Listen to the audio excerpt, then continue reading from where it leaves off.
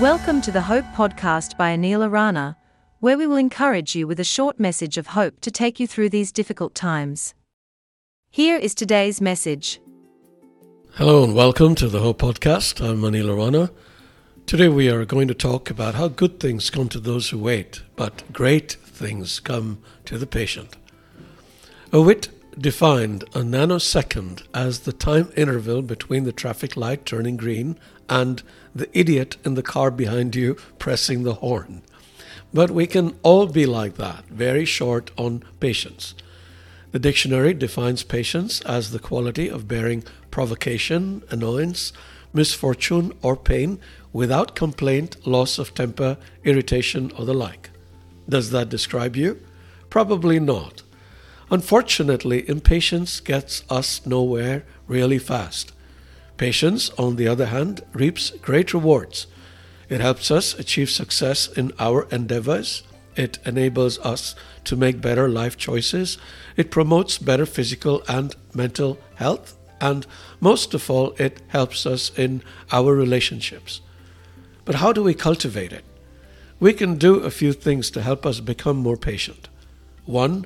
Let us remember that trials, even stuck behind a slow driver or having a fast one who honks behind us, produces patience. So let us welcome them and be grateful for them. As James says, "Consider it pure joy, my brothers and sisters, whenever you face trials of many kinds, because the testing of your faith produces perseverance, which leads to maturity." As we're learning through these reflections, how we look at things makes a world of difference. 2. Let us look at Jesus, who is the ultimate model of patience, and as Scripture says, let us run with perseverance the race marked out for us, fixing our eyes on Him, the pioneer and perfecter of faith. Nobody exhibited more patience than Jesus.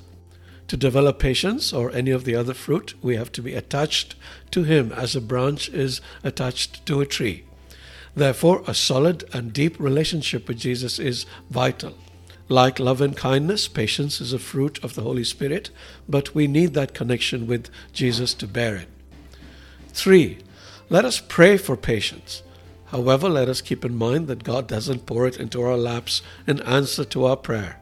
He helps us develop patience through testing. Your kids will act up, your spouse will be mean, a colleague will say something nasty, and you will have that idiot honk you.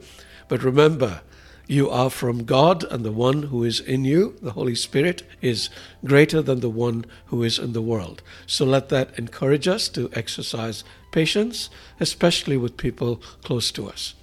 May the Spirit be with you.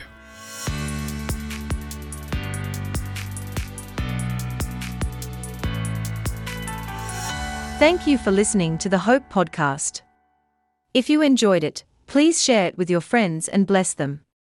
See you soon.